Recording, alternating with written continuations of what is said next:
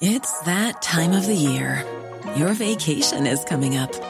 You can already hear the beach waves, feel the warm breeze, relax, and think about work.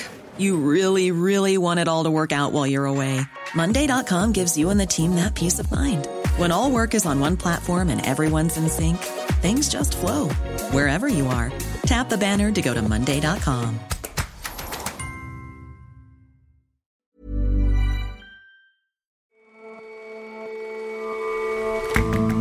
Hello and welcome to The Intelligence from The Economist.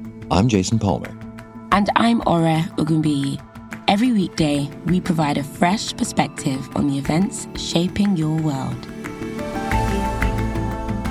Between you and me, Apple's new headset looks like something out of an eerie episode of Black Mirror. Some people might find that exciting, innovative, or even groundbreaking. But our correspondent has his reservations. And the British, perhaps more than most, just love the seaside. But for decades, they've chosen foreign beaches over their own. And the glories of Britain's coastal towns have faded, and badly. Lately, though, the tide has been changing.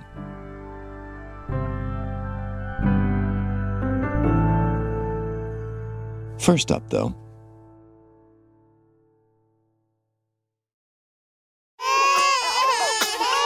there's just not enough of this going on around the world. Birth rates are falling everywhere you look. What demographers call the replacement rate, the number of babies the average woman needs to have in her lifetime in order to keep the population stable, is 2.1. At the turn of the millennium, that global average number was 2.7. Today, it's 2.3, and it's falling. Every one of the largest 15 countries by GDP lies below that replacement rate, and even Africa's high fertility rates have begun to tumble. The world is on track to post a decline in overall population for the first time since the Black Death, and that is going to have some serious knock-on consequences. Well, a shrinking population means lots of things. It means straightforwardly lower economic growth because the number of people helps determine how much stuff you're producing as an economy. Henry Kerr is our economics editor. But perhaps the most important thing is that a shrinking population generally means you have an aging population, and more countries are facing this problem of aging. Where we're headed is the relative shortage of young people compared to the total population. And what would the effects of that be? Well, there's one obvious implication of having fewer young people relative to the number of old people, and that is that it gets harder to support the world's pensioners. And everyone knows that a lot of public or state social security pension schemes are in trouble, and that the long-run trajectory of government budgets looks really bad because of aging populations. Aging is, for example, the main reason that America's debt-to-GDP ratio is forecast to rise significantly over the next few decades as you need to spend on pensions and healthcare for the elderly. What's slightly less appreciated is that even if you're saving for a retirement privately, then you are still planning to draw on the output of the working age population in your retirement. You hope to draw down your savings and then go out in the world and spend them on restaurant meals or day-to-day living expenses or whatever it is you're buying. You need workers to be able to provide those goods and services. You have later retirements, higher taxes to pay for public pensions, lower returns for savers, and governments struggling with their budgets. But that's just the really well-known effect of the aging population, the difficulty it creates paying for retirees. Which suggests there are some less well-known effects that you're about to worry me with. So the less well-known effect of an aging population is that it affects the makeup of the workers in the population. And one reason that might matter is that young people have more of what psychologists call fluid intelligence, which is the ability to think creatively and outside the box to solve problems in entirely new ways. And that complements the crystallized intelligence of older workers who have accumulated knowledge and the ability to make incremental improvements. So what happens in an aging society is you have a relative shortage of that fluid intelligence, of that disruptive type of creativity. So the risk is that an economy that's aging has less innovation and therefore less productivity growth. And then on top of that, you have the danger that elderly voters at the ballot box are voting less in favour of policies that promote economic growth because they have less of a stake in economic growth. If you're on a defined pension, you don't have such a vested interest in wages going up, for instance. So you have this danger that you have an ossification of the economy, and the danger is that the resulting lack of productivity growth compounds over time into an economic loss that's quite big. But there is a countervailing argument on environmental grounds that fewer people is better for the world. To your mind, all these economic concerns outweigh that? Well, there are plenty of people out there who would say the world has too many people in it for environmental reasons. I think that that is short-sighted because generally when people have made these arguments, they're called Malthusian arguments after the 19th century economist Thomas Malthus, who famously thought that population growth would lead to starvation. Typically, they underestimate the potential for productivity growth and innovation to solve the resource constraints. So I think you need to be a bit conditionally optimist about the Earth's ability to sustain a higher population. It does depend on humanity's ability to use fewer natural resources per person, but that is possible and humanity is becoming more efficient. So the world may have space for more people after all, but lower fertility is often caused by improvements in the lives of people in poorer countries, for example. It is true that low fertility is being driven by things that are good. So as countries develop, people gain more control over their lives. They have less need to have more kids to look after them in old age, and infant mortality is lower, so fertility goes down. And all sorts of factors contribute as economies get richer to people choosing to have fewer children. Women have many more opportunities today in many economies than 50 years ago, and that probably affects fertility rates as well, but is also a very good thing. So it's clear that there are dangers ahead, even if some of these societal drivers are to be welcomed. I mean, what are the fixes? So I'm pretty skeptical of the populist conservative idea that low fertility is somehow a sign of societal failure and that what you need to do is return society to the norms of the mid-20th century in the West to get fertility up, not least because there are plenty of countries that have those conservative norms in place and also have low fertility today. But then when you look at the other side of the political spectrum, the fix that the left and the liberals like for the problem is immigration. And it's true that that can work for a while to an extent. It can work for any one country. But the issue is that this trend is affecting so many countries that by the middle of this century, it's quite plausible that you have a shortage of young, educated workers on a global scale. And obviously then it's impossible for the world to fix it by immigration. You can only move those workers from one country to another.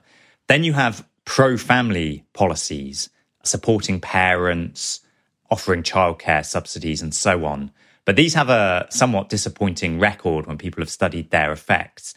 So then you have to think about, well, how can you make better use of what the economy does have? And if you think about the potential shortage of educated young workers in the middle of the century, one way to ease that is to give better education to the hundreds of millions of people in the world who don't get a good education in rural China, in India, in parts of Africa as well. And then even as fertility falls, and perhaps even as the population falls, you might still be able to increase your pool of educated young workers. But that has a bit of a sting in the tail, which is that if you implement successful development policies that make places richer with better education and so on, then of course, as they get richer, their fertility rate is going to fall faster.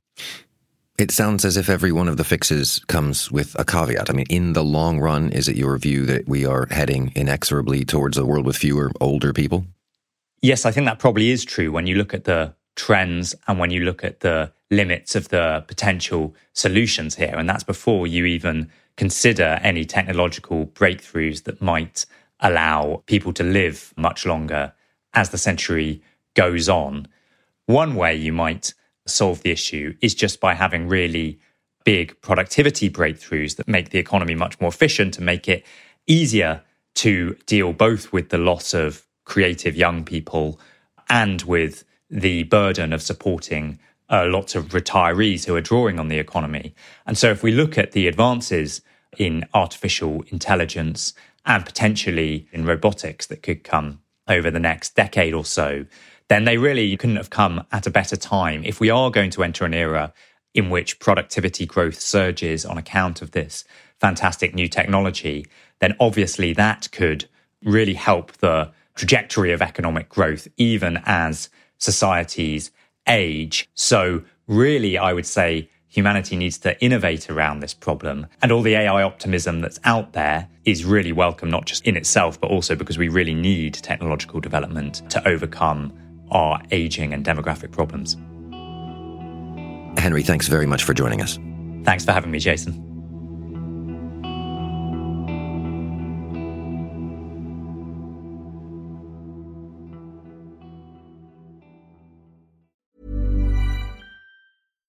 World peace might feel kind of like a pipe dream, but what if I told you it's not? 2024 will see more than 50 elections around the world, and in some places, peace is actually on the ballot. One reason is because countries in Europe and Latin America have been experimenting with this thing called feminist foreign policy. Because right now, the way that we wage war and peace, it's kind of a boys' club. The new season of Things That Go Boom from Inkstick Media and PRX is coming March 18th. Find it wherever you get your podcasts.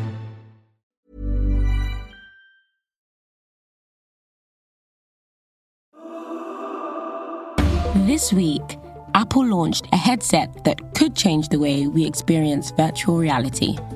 Introducing Apple Vision Pro. The era of spatial computing is here. The Silicon Valley giant, the creator of the iPhone, has called the Vision Pro the most ambitious product it has ever created. Tim Cook, the CEO, has dubbed it the successor to desktop computing. This marks the beginning of a journey that will bring a new dimension to powerful personal technology. Now, the device certainly looks impressive, but how well will it sell? Well, this was a funny event. It was both highly impressive and at the same time weirdly underwhelming. Tom Wainwright is the technology and media editor at The Economist. The technology was amazing. This looks like the most impressive headset on the market now. But there was just a big question hanging over what to do with this amazing device. Okay, so let's start with the upside. What about this tech makes it seem so impressive? Well, start with the way that you control it. I mean, other headsets tend to require you to hold little joysticks in your hands that allow you to control the user interface. The Vision Pro doesn't do that at all. You just use your fingers. There's no other controller involved. It has little cameras on the outside that can tell when you're tapping your fingers together or flicking them. And at the same time, cameras on the inside of the device track your eyeballs. And so rather than using anything like a mouse, you literally just look at what you want to click on and it can scan where you're looking. It uses voice commands as well. This user interface, Apple describes it as being as if like magic, and people who have had the chance to use it so far report that it does seem to work pretty well. So that's one thing. Another thing it does, which is very new, is that it can scan the user's face and then it projects a sort of computer-generated image of their face onto the front of these goggles. So you can see the user's eyes, or what looks like the user's eyes. And the idea is that this is to make using this device a bit less of a sort of antisocial experience than using a VR headset generally is. There's loads of other innovation in there, but it all adds up to a package which is more advanced by far than anything else on the market. As impressive as this all sounds, you said that the launch was underwhelming. Why so? The technology itself is great, but there was a weird sort of lack of imagination when it came to coming up with examples of what people might want to actually do with this amazing device. I mean, the examples they came up with were things like you can use Microsoft Teams, but on a virtual screen, or, you can look at all your phone pictures, but they'll be really big. And it seemed kind of unimaginative, and I wonder if it would leave a lot of potential users wondering what the point of this so-called spatial computing is. It seems that so far, most of the use cases involve taking two-dimensional apps from desktop or mobile and just projecting them into mid-air. Coupled with this, obviously, was the price. This was in advance rumoured that it was going to cost $3,000. The final price that they announced was $3,500. The Meta Quest Pro costs less than a third of this, and the Quest 2 costs something like a tenth of this. So it's seriously expensive. Your average consumer is not going to be buying this. This is really something that's aimed at developers, I think. So, Tom, this announcement has triggered quite a bit of buzz, but might this turn out to be a flop for Apple? Well, yes and no. I think in immediate sales terms, absolutely it will be a flop. I mean, analysts are thinking it could sell something fewer than 200,000 units in its first year. And just to give an idea of how little that is, the iPhone sells about 200 million units a year. But I don't think Apple really mind about this. The idea of the Vision Pro at this stage is to get the machine out there so that developers can start figuring out what to do with it, so that they can start coming up with use cases, so they can make the so-called killer apps, so that when in future it's easier to make these things a bit cheaper, a bit smaller, and get them out to a seriously massive audience, they've come up with a few more convincing, more interesting things that you can do with this device. And, it takes time to do this. When the iPhone was launched, it was a similar story. There was a presentation where the technology was very impressive, but the things that Steve Jobs, at the time Apple's chief executive, suggested that people could do with their iPhone were all kind of previous generation things. It was all about making phone calls, doing emails, browsing the web, listening to music. And people kind of thought, well, I can already do that on my laptop or on my iPod. And it was a few years before developers really came up with all the kind of killer apps, whether that was group chats or ride hailing or mobile payments, all of this stuff, which has made mobile phones so completely essential. I suspect it could be the same with these glasses. I think in a few years' time, people will have come up with things to do with them that seem obvious in future, but which now people haven't yet really thought about. But still, with no killer apps and for such a high price, this does sound like quite a risky move. Why has Apple decided to launch now? You're right. I think there are risks. I mean, Apple's got this reputation for coming up with devices which are really seriously polished and just right first time. And the Vision Pro is not quite that. It's got this bulky external battery. The battery life is only 2 hours. It's a slightly sort of work in progress kind of product. And so there's a risk to Apple that it undermines its reputation for producing great stuff.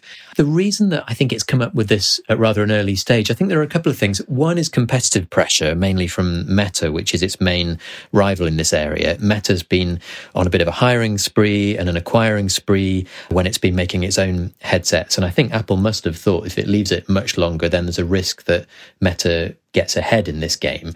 I think the other reason is that there's just so much long-term future potential in AR, or at least most people seem to think there is, that Apple feels that it's worth getting out there early with this device, because in the more distant future, people think that you could have a set of AR glasses which are really thin, more like the kind of eyeglasses that people wear today. And once you've got something like that, I think you are looking at something that could be like the next smartphone. Companies that get in there early and come up with the kind of operating systems and the kind of app ecosystems are going to be well placed when the technology reaches a stage where it becomes something that everybody wants to use all day long. But given that competitors have had such a head start, I mean, you mentioned Meta, do you expect Apple to win the battle for the VR eyeballs? I suppose one thing to say is there doesn't have to be just one winner. You may find that Apple occupies the kind of high-end, expensive end of the market, and that someone else, perhaps Meta, plays the kind of Android role. So something like that could happen. But Apple is well placed. This product blows everything else out of the water, for now at least. And I think that they've got better relationships with developers than Meta. Developers also like making stuff for Apple, of course, because Apple's got the richest consumers. Winning over people who are likely to come up with those killer apps is probably something that Apple is better placed than others to do at the moment. This is a bold move by Apple, and if anyone looks well placed to take control of this market right now, I think it has to be them. Tom, thank you so much for your time. Thanks.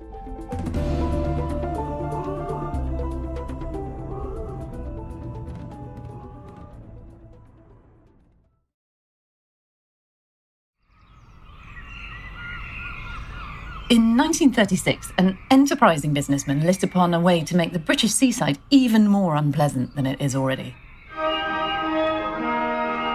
Catherine Nixie is a Britain correspondent for The Economist.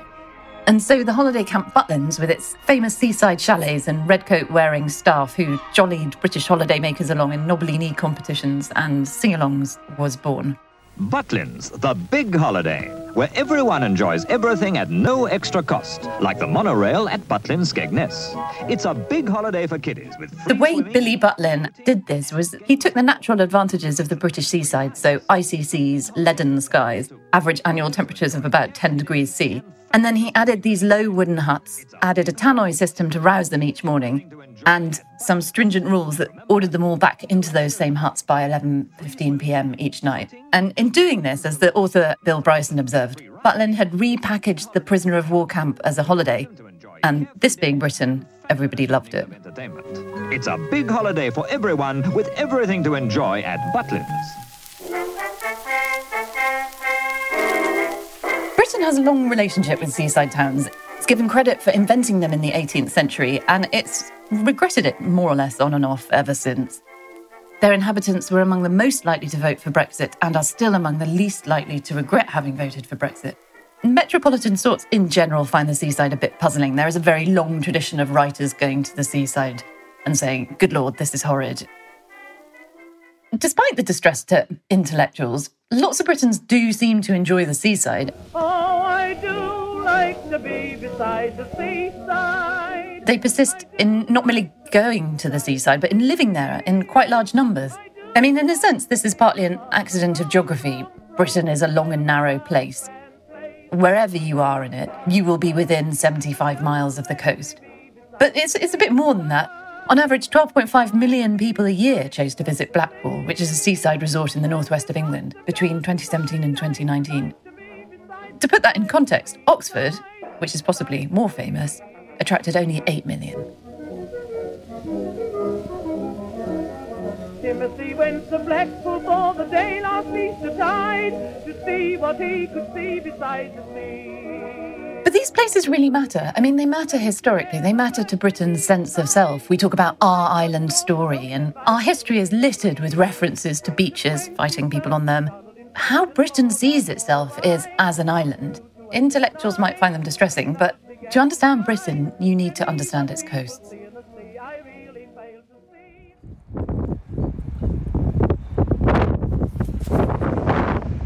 You just have to go to the seaside today, pretty much anywhere in the southeast of England particularly, and the decline is really obvious. The towns are kind of housed like hermit crabs in these structures, these really grand structures that were clearly built for other ages and other people.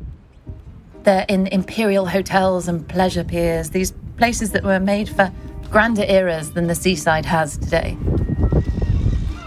If you go to these seaside towns now, and I've spent some time this year touring around them, they feel kind of oddly frozen in time. It's almost as if a sort of apocalypse has struck and nothing has changed for decades. So the adverts on one hotel I found promised colour TV in all bedrooms and then ballroom dancing for various groups and a vague promise of evening entertainment, which, by the way, is unlikely to be as entertaining as evening entertainment once was in holiday camps, because according to one academic, many of those who worked as waitresses in these early camps were, in fact, also prostitutes. Epidemiologists have this nice term of lifetime travel tracks. Your great-great-grandfather will have maybe travelled tens of miles. Your grandfather will probably have travelled hundreds, perhaps thousands in the Second World War. Today, you'll be really unusual if you haven't travelled pretty much all the way across the globe. The embrace of the seaside in Britain came as trains and paid holidays extended working Britain's lifetime travel tracks to hundreds of miles from a handful of miles. And then the abandonment of the seaside came when aeroplanes extended Britain's travel tracks to thousands. And so by 1981, more people were taking their 2-week summer holiday abroad than at home. And it's clear that Britons did still like to be by the seaside, but generally speaking, somebody else's. But if you go down south in Margate, to a seaside resort in the southeast of England that's quite easy to reach from London, some of the things that you see there are your absolutely traditional seaside fare.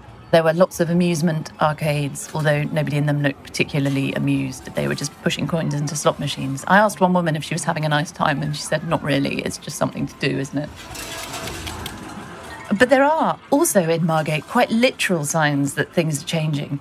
Londoners who've been priced out of buying a house in the capital have started to turn up in these seaside towns.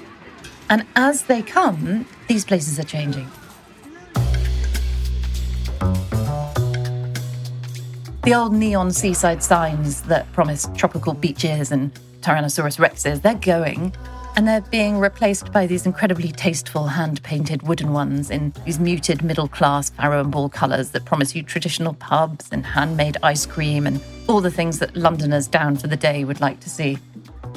In the new Margate bookshop, which was very lovely, I saw lots of earnest people in knitwear, and some of them were fretting about gentrification, which is, of course, a sure sign of increasing affluence.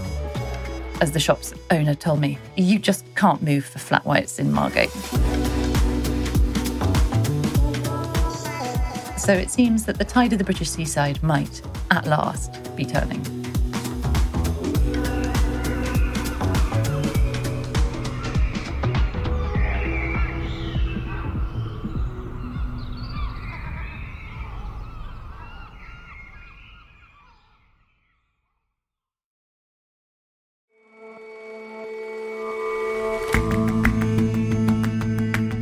That's all for this episode of The Intelligence. Let us know what you think of the show. You can get in touch at podcasts@economist.com. And if you're not a subscriber to The Economist, you really are missing out. Dive in. Get a free 30-day digital subscription by going to economist.com/intelligence offer. The link is in the show notes. We'll see you back here tomorrow.